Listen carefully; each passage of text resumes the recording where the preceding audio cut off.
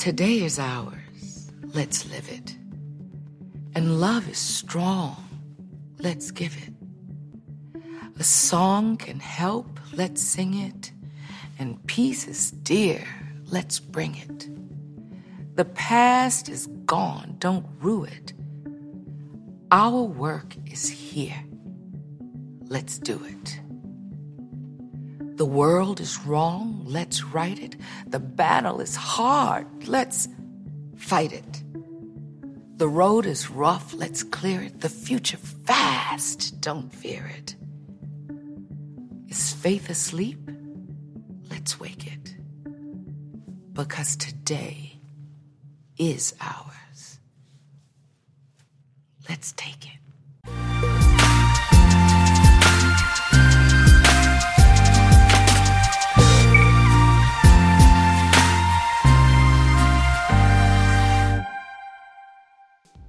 Hey beautiful people, it is your girl Ariel. Thank you so much for joining me on episode 23 of Say It With Your Breast podcast. Finally made it to an episode this year. I've been taking my time, relaxing, quarantining like I'm supposed to be doing. But I'm so grateful that we have an amazing interviewee, an amazing guest, Miss Brandy Clay, on today's episode. So please stay tuned. We talk about everything from education to politics, of course, the Biden-Harris, the duo, and so much more. So make sure you tune in and make sure you follow and share. Before we get into it, I do want to say thank you for your continued support. And thank you, of course, to all of our essential workers and everyone out there trying to just keep it together, okay? Keep it together and stay strong and stay safe. Okay, be well and be careful. So let's get into it. But again, thank you. And make sure you follow us at Say It With Your Breast podcast on Instagram. So at Say It With Your Breast. And you can also check us out at www.sayitwithyourbreast.com. All right, let's do this.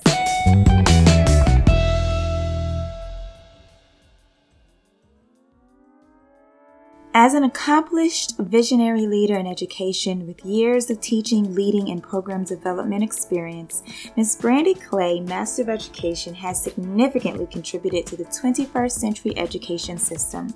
Ms. Clay has been an educator in Title I schools since graduating from Dillard University in 2012. Her expertise lies in grant and curriculum writing, teacher development, as well as piloting educational and community outreach initiatives with academic boards and community stakeholders. The goal-driven educator possesses the passion necessary to improve the quality of education for all students as she continues to contest the systematic challenges that plague today's educational system. Currently, Brandy is working on her doctoral degree in instruction and curriculum with a concentration in organizational change from Baylor University. Brandy desires to improve the educational experiences of minority students as she continues to develop the Educational Dreamer nonprofit and the EDD Series LLC website and educational consulting firm. When she's not enlightening her students or challenging the educational system, Brandy enjoys shopping, traveling, and being an active member of her beloved sorority, Alpha Kappa Alpha Sorority Incorporated. So just earlier this week, Brandy announced that she officially was accepted into the last phase of her doctoral program at Baylor University. So that is where our conversation starts. And make sure you follow her. So I'm at Baylor University. I am earning my Doctorate of Education degree. So when you start the program, you're actually a doctoral student. You do not become a doctoral candidate until you go into the last phase of your doctoral program. And that is where I am now. Thank you, Jesus. So I only have 3 academic classes left, and then I have to defend my dissertation. So at this point, I've already defended 3 out of the 5 chapters, and it's been approved. So I just have to continue writing so that I can get chapter 4 and 5 done and hopefully graduate this time next year. I will be Dr. Clay, so I'm so excited about that. That's awesome. Well, congratulations, because that's a commitment. And oh, yes. Oh, my God, so much writing. So was this something that you knew was like part of your your trajectory the whole time, or was this something that just came along with being an educator? You decided to keep going? Like, how did you know this was the path you wanted to take? I have no idea. I just, once I graduated from my master's program, I mean, no one in my family has went to college. So all of this has been completely new territory, not only for me, but for my family. Wow. And so I've been very grateful for the different opportunities that have come my way, because now I'm more knowledgeable about the whole education, post-secondary education opportunities that are out there, so I can help my little cousins as they try to navigate if they want to go to college. But I was just looking into what I would possibly want to do in the future, not necessarily wanting to be in a classroom or working for a school system. So I said, I mean, I'm not married, I don't have any kids yet, so I said I might as well just see if I can actually complete the program. Right. And it's been very tiresome, a lot of sacrifices, but thankfully, like I said, I have about 9 months left. We actually have to complete the program 8 weeks before graduation. Wow. So in May, I will already know if I'll be able to walk and graduate in August. So I'm extremely excited about that and seeing what I could possibly do with this degree to further create an impact, not only in this community, but wherever I may go. Right. And that's I think a hard part for a lot of students is just seeing the bigger picture, because they only see, you know, a lot of times it's very narrow. It's, you know, we need these grades, we need this test, we need you to sit this way, you know, like it's very in the moment, but there's a bigger picture for all of that sacrifice. And sometimes, like you said, it's uncomfortable or it's new, but it's definitely an example for them if you just dedicate yourself to something, you know, how far it can take you. Done. Right. So before we dive into some more about you, we're going to play a little Would You Rather. Is that okay? Yes. It's kind of, I tried to make it a little educational focused, so the questions are kind of teacher friendly. Okay. Okay, so the first one is, would you rather grade a standardized test or paraglide?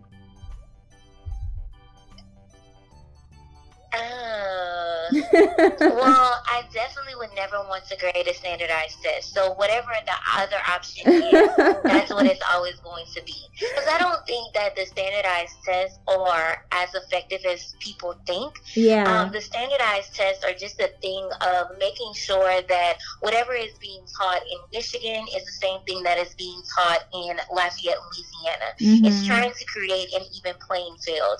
But I think what we're still missing is that equity part. Making sure that we're having educational opportunities that are equal and beneficial for all racial groups. Yeah. So standardized tests don't necessarily do that, and they don't show how smart or, you know, how much our students have actually learned in the classroom. So I definitely would not want anything to do with that standardized test. And that's an interesting point. Do you think that Louisiana is in, let's say, in the next 5 years, do you think we're going to ever change our standardized tests to become more equitable, or have we kind of gotten stuck, you think? I think we're at the point where we're stuck.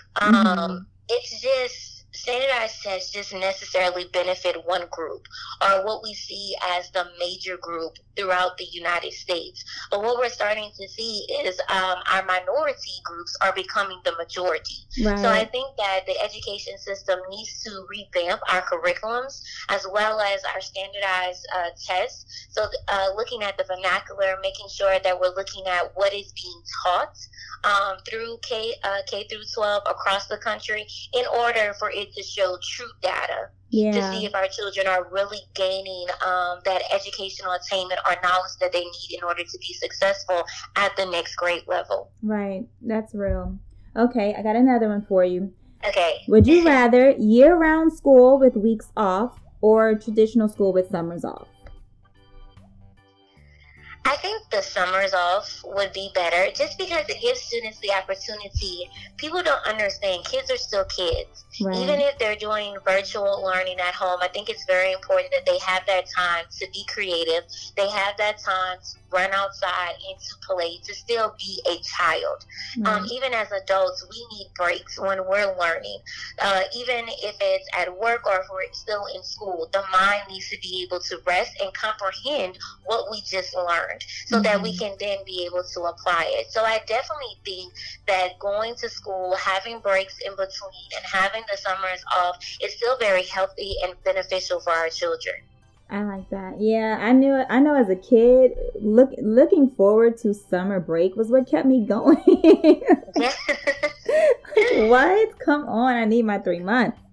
Okay, last one. Would you rather chaperone the school dance or sing Lil Wayne karaoke in front of your students? I would do both. That's not even an issue with me. I've already done karaoke. No. I've already danced at pep rallies. I already show up to the dances because I want to see these outfits that they have been talking about for weeks on end in class. I want to see if they're really with the girl or the boy that they Ooh, that's a good one, right? Okay, so I'm both. Neither one of them are going to be a great sacrifice for me. I'll do either one of them. That's so cute. Your students must love. So you're teaching now? You teach now? Yes. What I teach grade? grades 9 through 12. 9 through 12. So what do you teach? Yes. All of those grades?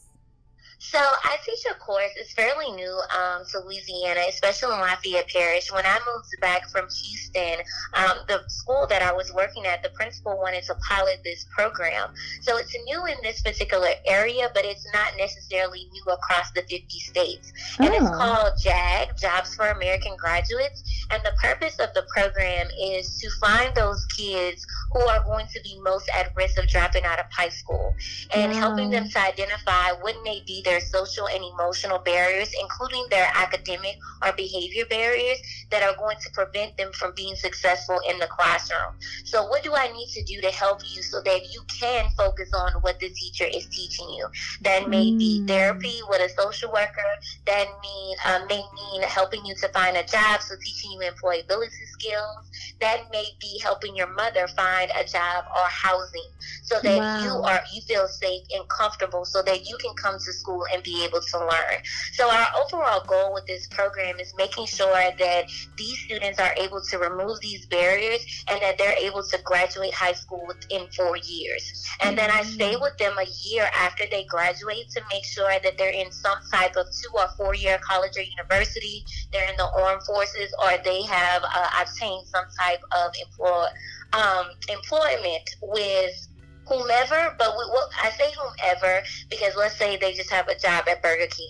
Even if they have that job and they're able to earn money, we're still working with them that they'll be able to get a job where they can build a career. So we're thinking about long-term goals and aspirations so that they can be successful. That's amazing. So this did not exist in Lafayette Parish prior to you bringing this to the state and bringing this to your school and saying, look, we need this. Our students need this. Is that how that worked? Like, how did you get that to happen? So the principal that I started working with, he just started Googling like different types of program of how we could really help our students. It was at Acadian Middle School. Okay. And he really wanted to be able to help students in Lafayette Parish, specifically on the north side, as we see that a lot of those students are faced with a number of barriers, especially poverty. Right. So it makes it very difficult for them to learn inside of the classroom. So I piloted the program originally on the middle school level, but as my children started to progress academically, I followed them. So that's how I ended up on the high school level. So some of these families and these students, I've been knowing them since 6th grade. Wow. So it's been a very much so pleasure being able to, grow with their families, grow with them. Sometimes I get invitations to Sunday dinner because I'm a part of the family now. Right. So it's going to be very sad. I just had my first group that graduated class of 2020. And then so my next group will be this year, class of 2021. And it's going to be really sad to see them go. But then at the same time, very exciting to see what cause or what change that they're going to create within this community or this country, within this world. Right. That is amazing. So have other schools picked up on this yet? Yes, so there's actually a program at Karen Crowe High School. There's one at Karen Crowe Middle, Broussard Middle. The program that's at Broussard Middle specifically focuses on special ed students. Okay. So they teach them even a greater set of skills, a greater set of life skills. And there's also one at Lafayette High School. So the new superintendent, she came in and she said that she saw how great this program was and wanted to keep it. And we have a great CPE director with Lafayette Parish that has really been helping us to extend this program across Lafayette, just to make sure that we're catching as many students as possible and really decreasing the high school dropout rate for Lafayette Parish. Oh my God, this gives me chills. This is amazing. Yes, I love the program. That is amazing. Like, you really, I know here in New Orleans there are schools that are dedicated to, you know, just focusing on, well, you know what, maybe if you can't do so great here, let's just make sure you get a job. But it's really nice to see that the goal is to kind of mold both of them together. Like, yes, we want to make sure you're set up for employment, but let's get you through school and make sure you're, you know, as confident as you can be. And we've done as much as we could do. I think that's so dope. So kudos to you and all of the teachers on board and the team members on board and all of the leadership. Because one thing I do know from being a school social worker, leadership is so integral to progress. Right. It is so integral that your team is on the same page and your leaders actually believe in what you're bringing to the table. So that's amazing. So one of the things that I heard that was going on in Lafayette, I'm not there anymore. My parents are there and everything, but my professional life isn't there anymore. But I saw that there was a big to-do about the recreational centers, which for me, I was like, whoa, what is going on? You know, especially on the north side of town. Like one of my first jobs was teaching dance at MLK, you know, and like all of our summer camp experiences at all of the parks, and especially on the north side of town. Like that was where you grew up and you met everybody. Like that's where you learn. So can you give us an update on like what is going on with that? Because I saw you post about it as well. Well, the issue is with our new mayor president, Josh Guillory. I think his biggest thing is he wants to be able to direct or lead Lafayette as if it's a business. And in all cases, I can possibly see that as a leader. But a lot of times what leaders forget is you still have to keep in mind empathy and respect for the people in which you're taking care of and leading. While we want our economy to grow and we want to bring different businesses here and we want to be able to continue to develop the city, we need to be mindful of the people that are in here. And I'm always preaching about, education is the foundation for economic growth, because it is. Right. If we are not willing to invest in our children and in education, we are not going to see our cities continue to develop and grow and prosper and eventually get to that economic point that you want as a leader or even as a community, because we all want our city to grow and to be the best that it possibly can be. But I think people forget it starts in very small places, like a public school classroom, like a rec center, where students have the opportunity to learn and grow mentally, physically, spiritually in these places. And it's safe places for our students in order to be creative, like you said, teaching dance or learning dance, them being able to play basketball, them learning how to swim. All of these opportunities are a part of that equitable resources, making sure that every child has these opportunities, these life experiences, so they can grow up to be well-rounded adults that want to stay in this area and continue these traditions so that our city can be able to thrive. So I think that he was just looking at it, I know that he was looking at it from a business standpoint. Oh, these parks are not making money. Well, in this particular instance, because of COVID, no, they cannot make money in which to cover any type of debt or any type of bills that they may acquire, because we cannot hold social gatherings. We cannot have dance classes. We cannot have mentoring groups or reading classes at this time or allow people to come in and play basketball.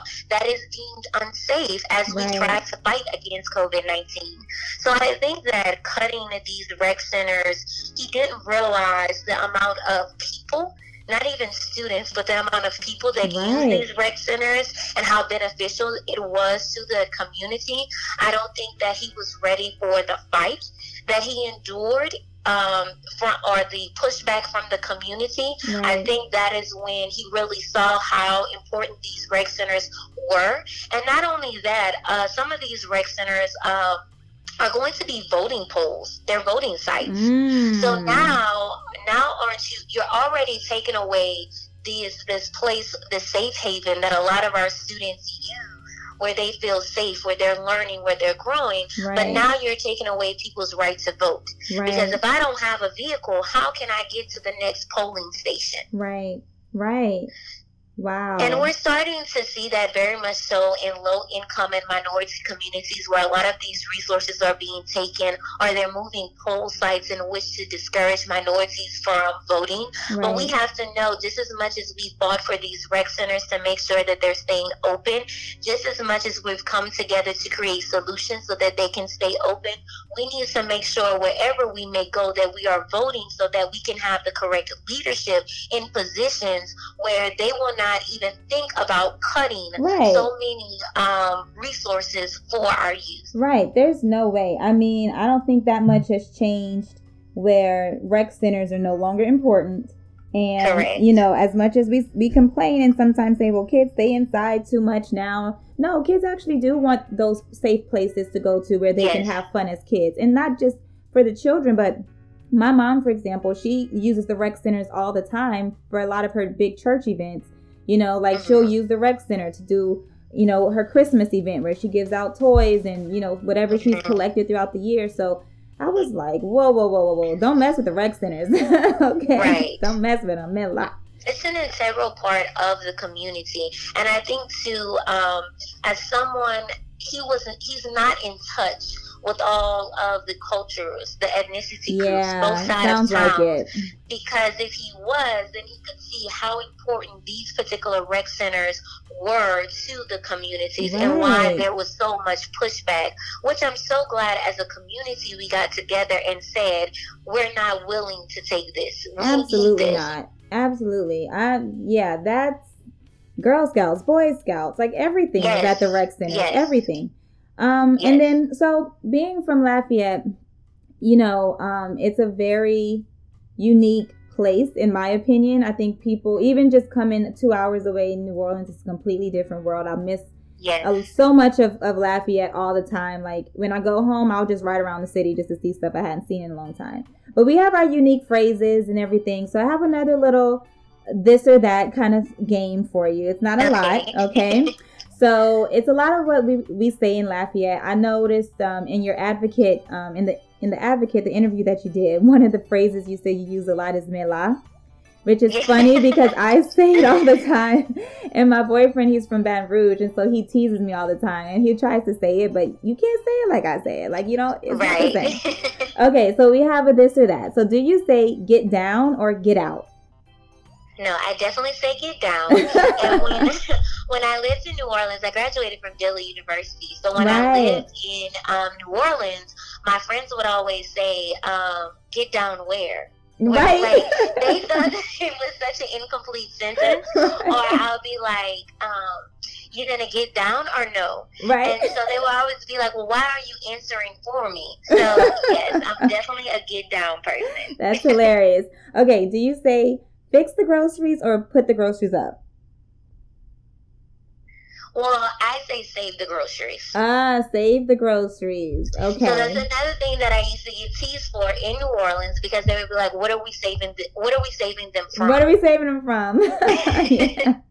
So yes, save the groceries. Save the groceries. That's funny. I'm trying to remember now if I say save the groceries or I think I say put the groceries up, which I think is funny too. But okay, another one. Do you say "aw share" or do you say "aw share"? Oh, share. Of course, yeah. Share. And that's kind of my giveaway, especially when I worked in the school, because I worked initially I worked K-8, but then we had a wonderful counselor come in, so she took middle school and I had primary, and I would always say, "Oh, Shad, look how cute! Oh my gosh, like look at the little kindergartners, y'all are so precious," and it would give me away because they're like, "You're definitely not from here. You're not from here."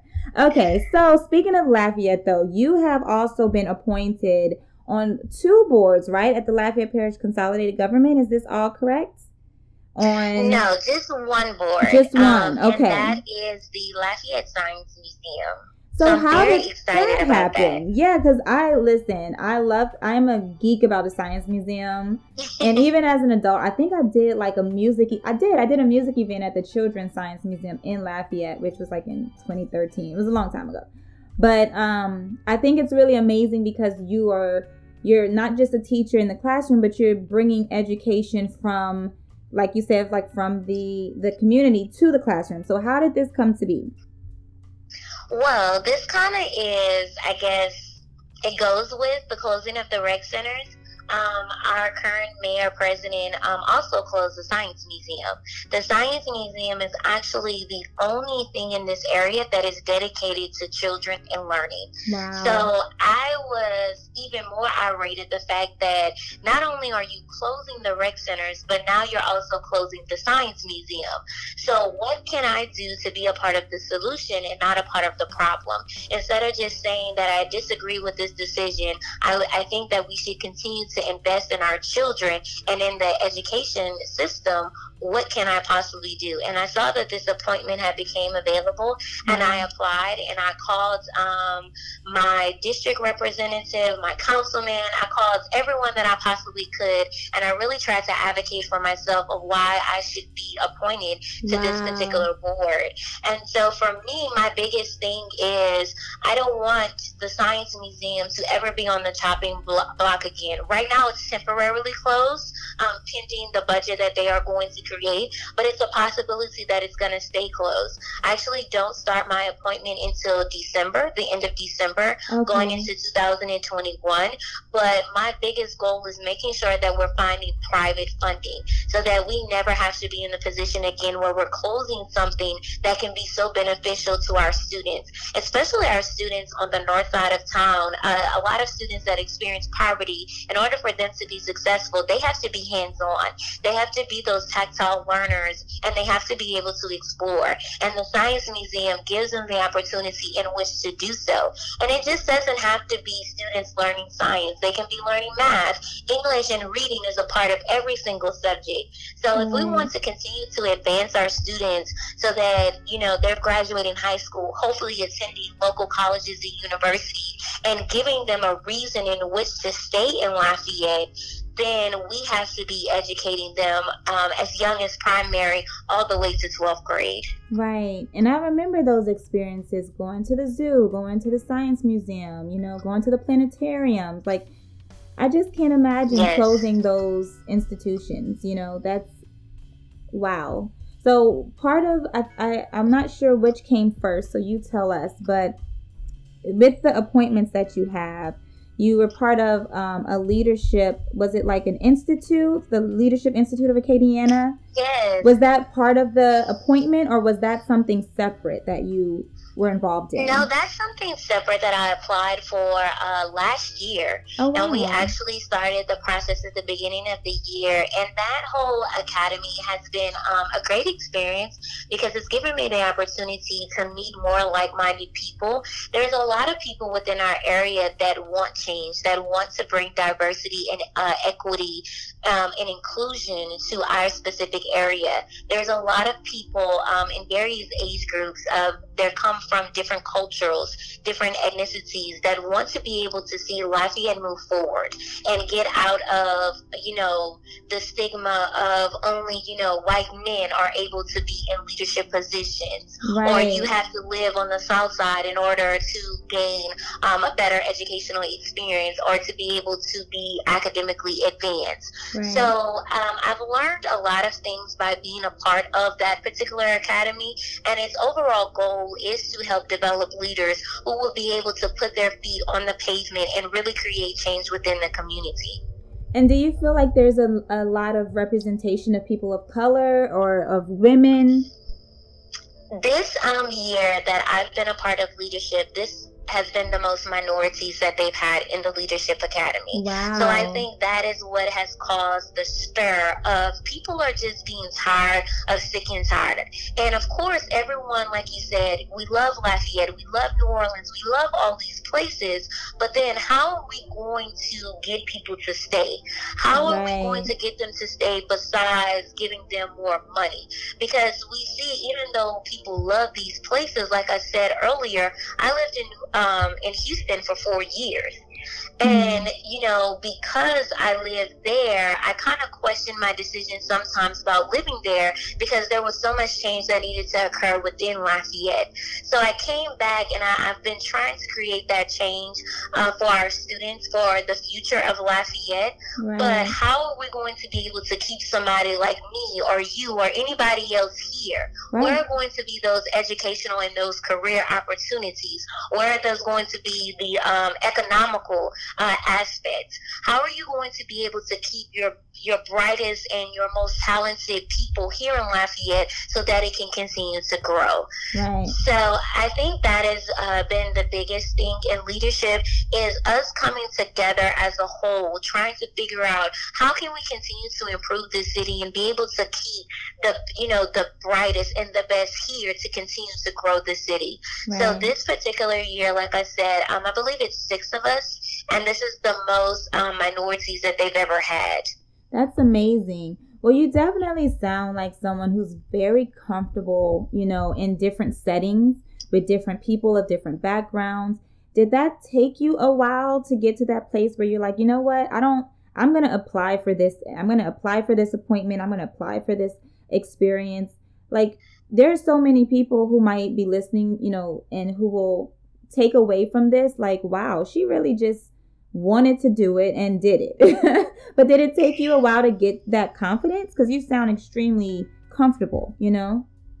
I don't even think that I'm comfortable or confident. Really? I just am at the point where it's like, I'm tired. So then if I'm not doing anything, if I'm not being proactive, then I'm a part of the problem. Yeah. So I'm just trying to make sure that I'm using whatever resource or knowledge that I have to be an effective change agent, to make sure that I'm a part of learning from different people. I think that I grew up on the north side of Lafayette, and then I went to an HBCU.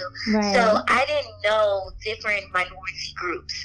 I just knew black, white, that was it. And then the majority of my life, I was surrounded by African Americans. So how can I change that? How can I be able to go into these different groups, to be able to listen, to be able to share, you know, what my plight may be, what my community plight may be, and then be able to get as much resources or knowledge that I can to be able to help as many people as possible. Yeah. So I don't know if that's confidence, but it's just, you know, wanting to create that change. And, you know, a lot of us are at the point where we're completely discouraged. And it's not necessarily just within my city, that's within the country. Right. You know, we may be discouraged with the leadership that we're having, you know, from the White House, or the leadership that we may be having at a state level. So how can we change these things? Yes, you can vote, but then what can you do more than that? What is your gift or your talent that you can use in which to create change? And that's how I see it. So what was your gift and talent? I don't know, I guess education. Yeah. I really see our kids struggle in the classroom. I really see, you know, out of all of my best friends that I have gone to school with, I'm the only one still in Lafayette. Oh, and I have one other friend. But, you know, she's kind of like, she's at the point where she wants to go. And, you know, we all went to college. We came back, and we felt like we were hitting a glass ceiling where we could not advance anymore career-wise, or we could not learn anymore. So that is when you start to lose people. So how can we completely shatter that ceiling so that people again want to stay and not just come and visit when we have a festival or Mardi Gras? Right. How do we get the people to really stay and grow roots here in this community? Right. I think that's amazing. And I want to learn more too about your nonprofit. Is that kind of where the nonprofit was born, the Educational Dreamer? Yes. Okay, can you tell us about it? Just from your words, like how did it come to be and what is your goal with the Educational Dreamer? So it kind of was the same thing, just seeing how much our minority students struggle within this community and within this state. We vary education-wise. Like, sometimes we're last, sometimes we're second to last, sometimes we're third to last. Yeah. That is not good enough for Always me, close to last. Right. We should be closer, if not in the middle. We're trying to get to that very number one spot where we're saying we're doing everything we possibly can to advance every group. Regardless if that is going to be the minorities, if that's going to be special education, whatever that may be, every group is going to continue to grow. And that starts really at the primary level, being able to have programs where students are learning hands-on at a very young age as that brain is developing and growing. Mm-hmm. So the educational dreamer just came about because I saw so many disparities within the public school system. I seen great differences between the school on the north side and the south side. Mm-hmm. I saw a great difference of educational attainment from when I lived in Houston to moving here, and how advanced Houston was in comparison to Lafayette and in comparison to Louisiana as a whole. Wow. And some of these things that I'm, describing for Lafayette, I saw the same things when I was in Houston. Mm-hmm. And it's that our minority students, there is a thing called an opportunity or an achievement gap, because we're coming from different we're coming from different cultures, we're Mm-hmm. coming from different socioeconomic backgrounds. We're coming from different areas where the vernacular is going to be different. So how do we close that gap? And that goes back to what we're talking about earlier as far as standardized tests are concerned. Those standardized tests only are touching on one particular gender, one particular culture. It's not covering all culture or ethnicity groups. Right. So what can we do to continue to close that gap so that gap is no more? So that is what the educational dreamer is. It's creating educational opportunities for our students. So like earlier, the weekend before everything got shut down for the pandemic, I had an HBCU college fair. I had someone come down from the state and talk about how to gain financial aid. I had a former scholarship judge and English teacher come in and teach students how to write an effective scholarship essay. Wow. So we had all of these things going on. We had alumni that came and talked about their educational experiences at an HBCU, just trying to open our students' minds to all of the possibilities that are out there. Because you mentioned this as well earlier, if these students are only experiencing poverty or they only see certain things, they may not think that they're capable of getting out of this environment or being able to achieve more, or seeing how their commitment is going to pay off in the long run. Yeah. So these opportunities that I've been creating through the Educational Dreamer, I think have been very beneficial for our children. No, I absolutely has been. And I think schools, sometimes are limited with the resources that they have, and to have a program that can come in and basically feed the kids what they need so that they can feel encouraged and they can feel aware. Because I think that exposure is so important, and it can really help a kid. Just the other day, I showed a property. I'm a realtor now, but I showed a property, and it was to a family, and there was this little boy. He was so cute, and he was like, just out of nowhere, he was like, well, who's your boss?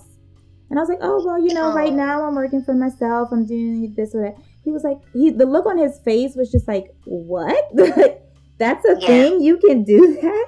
And it reminded me of the number of kids who don't even really know all of their options.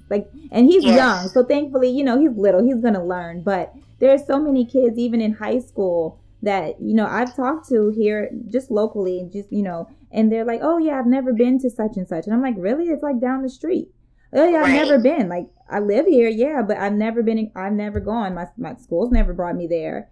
So, to be able to bring those experiences and continue to do so. I mean, even through this pandemic, do you feel like you'll still be able to do some of your programming? Well, that's the hope. I mean, I saw you giving out masks. I mean, that's freaking amazing. Yes, that just was another thing. It's the opening of school, people see that, oh, my child is just going to get COVID. And yes, I'm completely aware that, children can become infected, including myself. Yeah. I'm actually very concerned about our students as well as my safety. But at the same time, I know a lot of students who are going to be physically, socially, emotionally safer at school. Yeah. I see what are going to be the benefits of students being in the classroom. And then I also see the health aspect as well. So I don't think that any decision is going to be the right decision. Yeah. I think that at some point we're going to lose some students, regardless if that is going to be, God forbid, losing their life because of COVID, or if it's going to be losing them education-wise. But I think, the hindsight to this is we can work hard to catch you up as much as possible academically, but if you fall ill or you pass away, there's nothing that I can do to continue to help you. Right. So this has been a very difficult decision. I don't think people really realize that, and I don't think people understand how there's not really a right answer in order to open up schools. But knowing that school was going to open, especially within my community, the population in which I serve, I knew that my students were not going to be prepared in which to fight against COVID. Yeah. So I just started going out there asking whoever would listen for masks, regardless if that was disposable, if that was cloth masks, hand sanitizers, antibacterial wipes, and I just started collecting them. And I was grateful enough that I had support from all over the country. I received donations from California. I received donations from Texas, just people that wanted to be involved in what I was trying to do for our students, as we are all aware of the dangers that may await in the classroom for us. And it's very difficult to fight against COVID because I call it the invisible enemy. We cannot see it, but we can do whatever we can to protect ourselves and protect our children.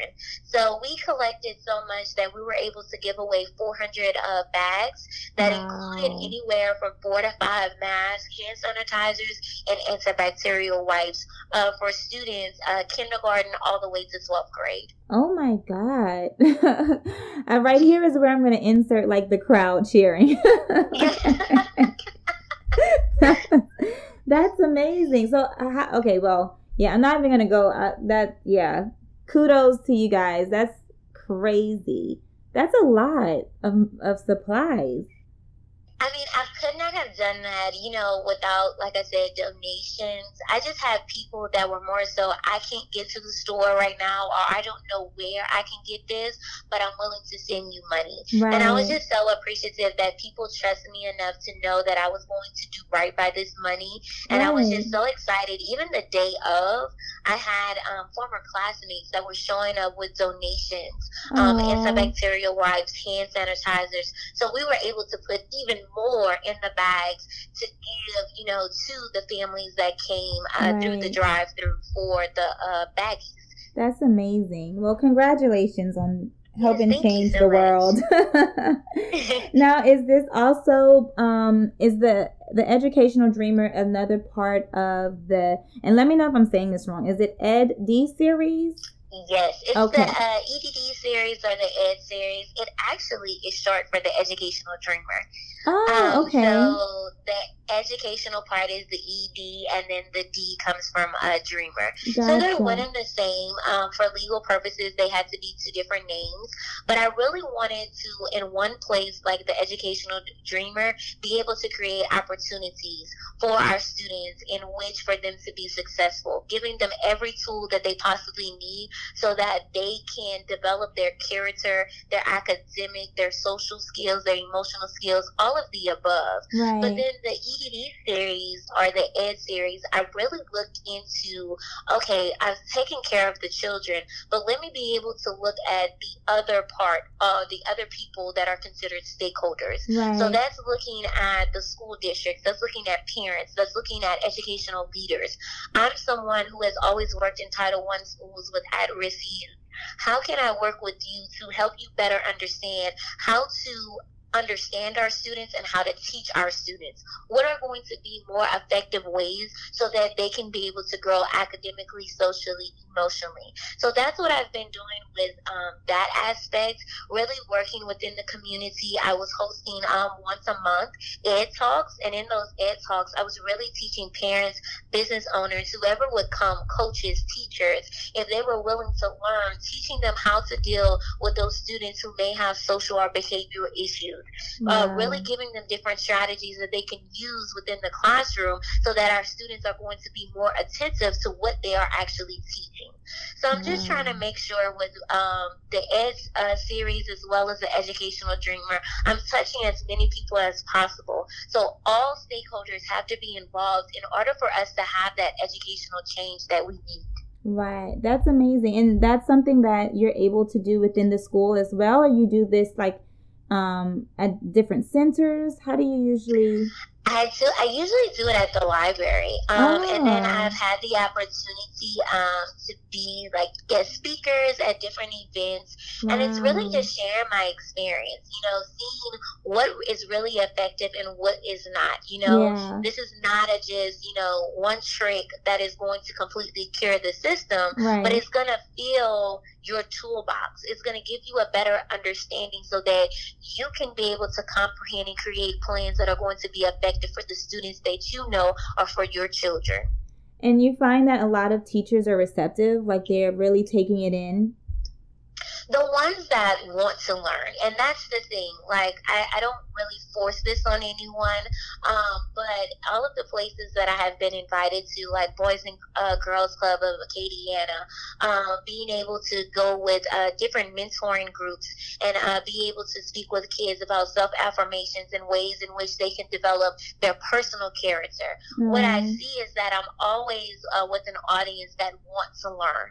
So it makes a whole big difference, or it makes the difference that these people actually want to learn of how to be better educators, better people, so that they can help, mold young students. Yeah. Well, that's amazing. So how can people find out more about it? With a website or social? Yeah, so I have a website. It's the EDD series. So, or they can, the same panhandle, they can contact me on Instagram, and I also have a Facebook page, and that is the Educational Dreamer. Okay, and I'm going to share all of your links too, so folks can find out more information, because it's really, really cool. So one of the things that I noticed that in your advocate interview, they asked you, what advice would you give your younger self? And you said to believe in yourself. So I'm not going to ask you the same question, but kind of a spin-off of that question. It's to complete the sentence, okay? I'm putting you to work. Okay. Okay, it's, I wish I knew blank when I was blank. I wish I would know more about how to navigate through school or college. So, for example, the opportunities that the kids have now, they have the opportunity to go and earn an associate degree while they're in high school. I would have loved that opportunity. Wow. Or I would have known, I probably would have spent 2 years at a community college first before transferring to a university to save on money and to save on time. Yeah. Yeah, so there's a lot we didn't know. Right. And it's a lot of things, we're still young, like, we're 30, 31, but even during that time of when we graduated high school to now, things have completely changed, and more opportunities have become available. So I think just believing in myself more, believing in my talent and what I can do, not being afraid of the word no, are some of the things that I would, tell my younger self. Because, even during the process when I was asking for donations for my PPE drive, there was a lot of people who tried to discourage me and say, well, this big business is going to do it.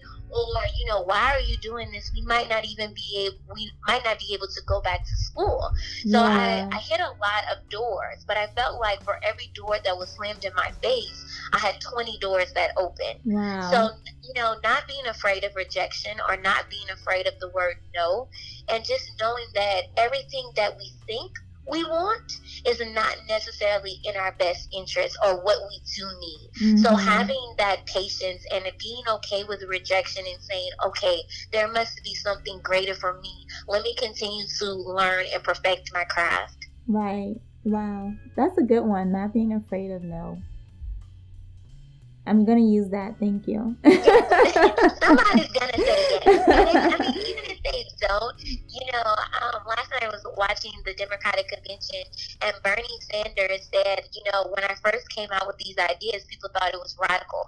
People thought it was crazy. Like, how dare he think of these things and try to change it? And now we're at the point where, our Democrat nominee, Joe Biden, he's saying that these are things that we're going to put into practice. If I'm elected president, these are things that are going to occur. Right. So he was just basically saying, you can be the radical one. You can be the one that is going to create change, and people are going to say how crazy this may be. But then 5-10 years from now, that may be the norm. Right. And you have to stay true to yourself. Your idea may have, started all of this. So right.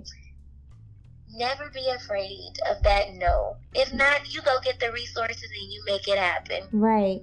And on that note, his running mate is our sorority sister. So, of course, I'm going to bring that up. Yes. Of course, I'm going to bring up the beautiful, wonderful, Kamala. all amazing Kamala Harris. But one of the things that I like that you said in regards to a lot of the feedback that people have, of course, as the Black community, we're going to feel a certain way about any candidate up there. We're going to probably dissect everything they do and everything they say. And that's fair. That's fair that we should be paying attention. But I like what you said about this, and I'm going to just read what you said. It said, "Ooh, child, some of you have no idea how political parties or politics work, and it shows. No candidate will be perfect. Candidates are allowed to change their political views. No candidate will ever be 100% for one particular race or culture, and they shouldn't be. The president is a mere face that is controlled by other branches of the government, which is why you should vote for every election. If you're saying you're not voting because you don't like the Democratic candidate, you just gave a vote to the Republican candidate who is up for re-election." So I thought that was poignant. I thought it was perfectly said. What are your thoughts on how people have responded to her? Do you think we're going to make it? Please, we got to make it. Oh, Lord, we have to make it. I just think that it goes back to what you just said. Everybody has a right in which to criticize or critique, right? But my issue is when people started to disrespect her, try to tear down her character. These two things are completely different. And I believe that people were like, she sent hundreds of Black men to jail. She did. That is something that is factual. That is something that I don't necessarily agree with from her past as, a assistant district attorney. Yeah. But my even bigger issue is it's not Miss Harris, because she was doing her job. It's the system. It's the system, yeah. But if we continue to elect people who do not see a problem with the system, i.e. our current president, well, then how can the system ever be changed? And even throughout her, if you look at her political career, she has completely changed her thoughts and ideas from when she originally became the ADA. So I think we need to be able, even Joe Biden, if you look at Joe Biden's history to where we are now, his political views have changed. Even me as a teacher, my beliefs, as an educator, as a human, as a woman, has evolved over the years. The more I learn, the more I grow. Right. So I would hope that someone is not judging me based on something that I did in 2007. Right. And we should not be the same person that we were last year or the year before, because we should be constantly trying to evolve ourselves and be the best version of ourselves that we can be. Right. And I know that, people see a lot of issues wrong with her or with him, but I am willing to make that sacrifice, or willing to give them the benefit of the doubt and put them in office and see what they can do, because our current president has already proved that he is not capable of running That's this the thing. country. You have two options. You have the option of what you already know, you have the option to have faith and hope and believe that with the Correct. people around them and with the state of the world as it is right now, and with social media holding everybody accountable to the 10th degree, that we have a better chance, clearly, with Biden Harris than the current situation. So we know that. And I like that you said that, you know, all they're missing is you as the Secretary of Education. So is that what's next? Is that where we're headed? Maybe one day. Maybe. I absolutely would love it. I mean, again, the person that is in office not right now, she has no idea how to run. Oh my God, it's embarrassing. Yes, it really is. That she has even been put into this position where she has no knowledge of how a public school system operates. She has never worked with children. She does not have an education degree. She has no experience whatsoever to make her a good fit for that particular position. And it's affecting our students, which means that it's going to eventually affect the economy. So I think that, you know, we just need to stay mindful of the people that we listen to. We need to be more responsible and find out factual information from credible resources. YouTube is not a credible site that we should be gathering information from. And we need to be doing what we can within our community to fight against the powers that are trying to destroy our future. And that's when I say our future, I mean it as minorities. I mean it as communities. It's so the future of the United States of America. You know, so we have to be willing to pull together and work together. And as I said before, neither Joe Biden or Ms. Harris are going to be my favorite. But this is all a chess game. Neither one or no candidate that we're ever going to have is going to be perfect. And I think that Joe Biden did very well. He said day one, if he was to become the primary candidate, he was going to make sure his vice president was a woman. And I think that he cannot ignore the fact that women, especially African American women, have completely ruled politics and at different levels right now. Oh my God, the women are killing it. Yes, the women are killing it. They need us. Absolutely. Yes. Oh my God, can you imagine what this world would be like? We'd all just be blown up by now. It would be over. Well, I mean, New Zealand is going to be a primary example. They have a leader who is a woman, and it's like Corona has never happened. They are fully functioning. Unemployment rate is back down to 2%. Schools, colleges, everything is open 100%. Wow. Well, we have so much learning and developing to do. Yes. So much. Yes. We need Black voices. We need women voices. We need other minority voices as well. I can only speak for myself creating as a Black woman. Diversity. But yeah, we have to. And our kids need to see a world in which we listen to each other and we actually want to understand. You know, that's, I think, a big wall right now is that there's a lot of people, not all, really, to me, not even most people, but there's a fraction who can poison the rest in a way because they just aren't willing to listen and they're not willing to learn and really just admit what they see. To me, it's like it's kind of obvious here. But yeah, I appreciate you so much, all your words of wisdom. And before you go, I just have a couple of closing out questions that I ask everyone.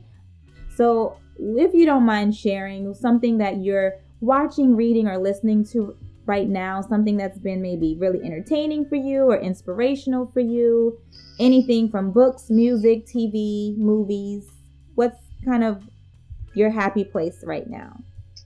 So the semester just ended for me, so I've been like sleeping, which I've been so excited about. But something that I recently watched, Tears in My Eyes, Black is King by Beyonce, was absolutely amazing. It gave me more pride. It just made my little heart swell up. Tears in My Eyes, loved it.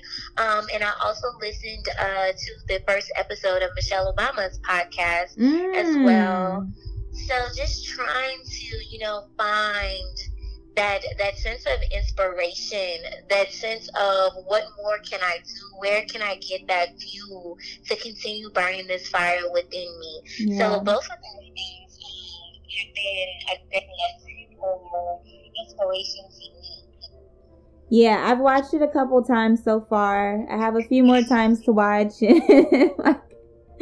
I love Black is King. I'm a big advocate for Black men to watch it, for Black children to watch it.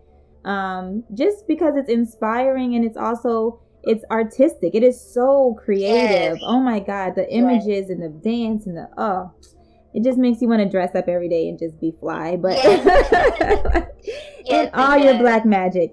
And very last question, what is your mantra? Like, is there a particular phrase or scripture or something that you say to yourself that just keeps you motivated? That's a good question.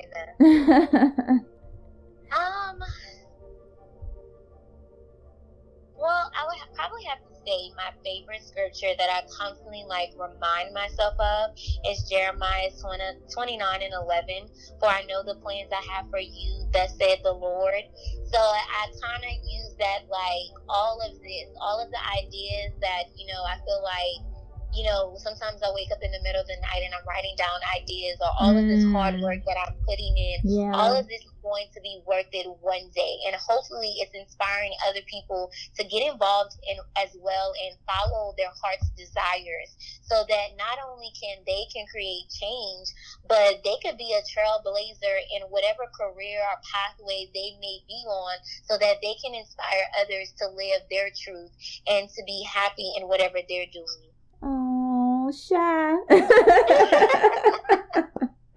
Oh, that's so sweet. No, I love that. And give me that scripture again. That was Jeremiah. I'm going to write this down for myself. 29:11. Yes. I got to print that out and put that on my board in front of me. I have a couple of different ones that I have in front of me and my little mantras, but I love that one. I know the plans I made for you. Well, Brandy, thank you so much. I really appreciate you. For having me. Yeah, absolutely. Awesome. I'm glad. I'm so glad. And you shared with us a lot. Y'all make sure to follow and how can they get in touch with you about your public speaking and things like that? How should they reach you? That's through the website as well. Okay. The eddseries.com, or they can contact me via email, and it's theeddseries@gmail.com. Got it. Perfect. Well, there you have it. Episode 23 of Say It With Your Breast podcast. It has been wonderful being your host so far, and I look forward to all of our episodes to come. Thank you again so much for tuning in. Until next time, peace and love.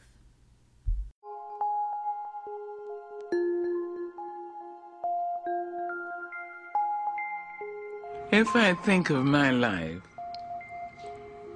as a class and what I've really learned, I've learned a few things. First, I'm aware that I'm a child of God. It's such an amazing understanding to think that the it, which made fleas and mountains and rivers and stars, made me. What I prayed for is humility, to know that there is something greater than I. Then I have to know that the brute, the bigot, and the batterer are all children of God, whether they know it or not. And I'm supposed to treat them accordingly. And it's hard, and I blow it all the time. Mongrel class of people.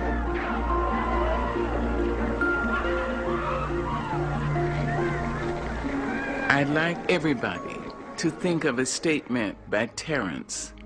The statement is, I am a human being. Nothing human can be alien to me. If you can internalize the least portion of that, you will never be able to say of an act, a criminal act, or I couldn't do that.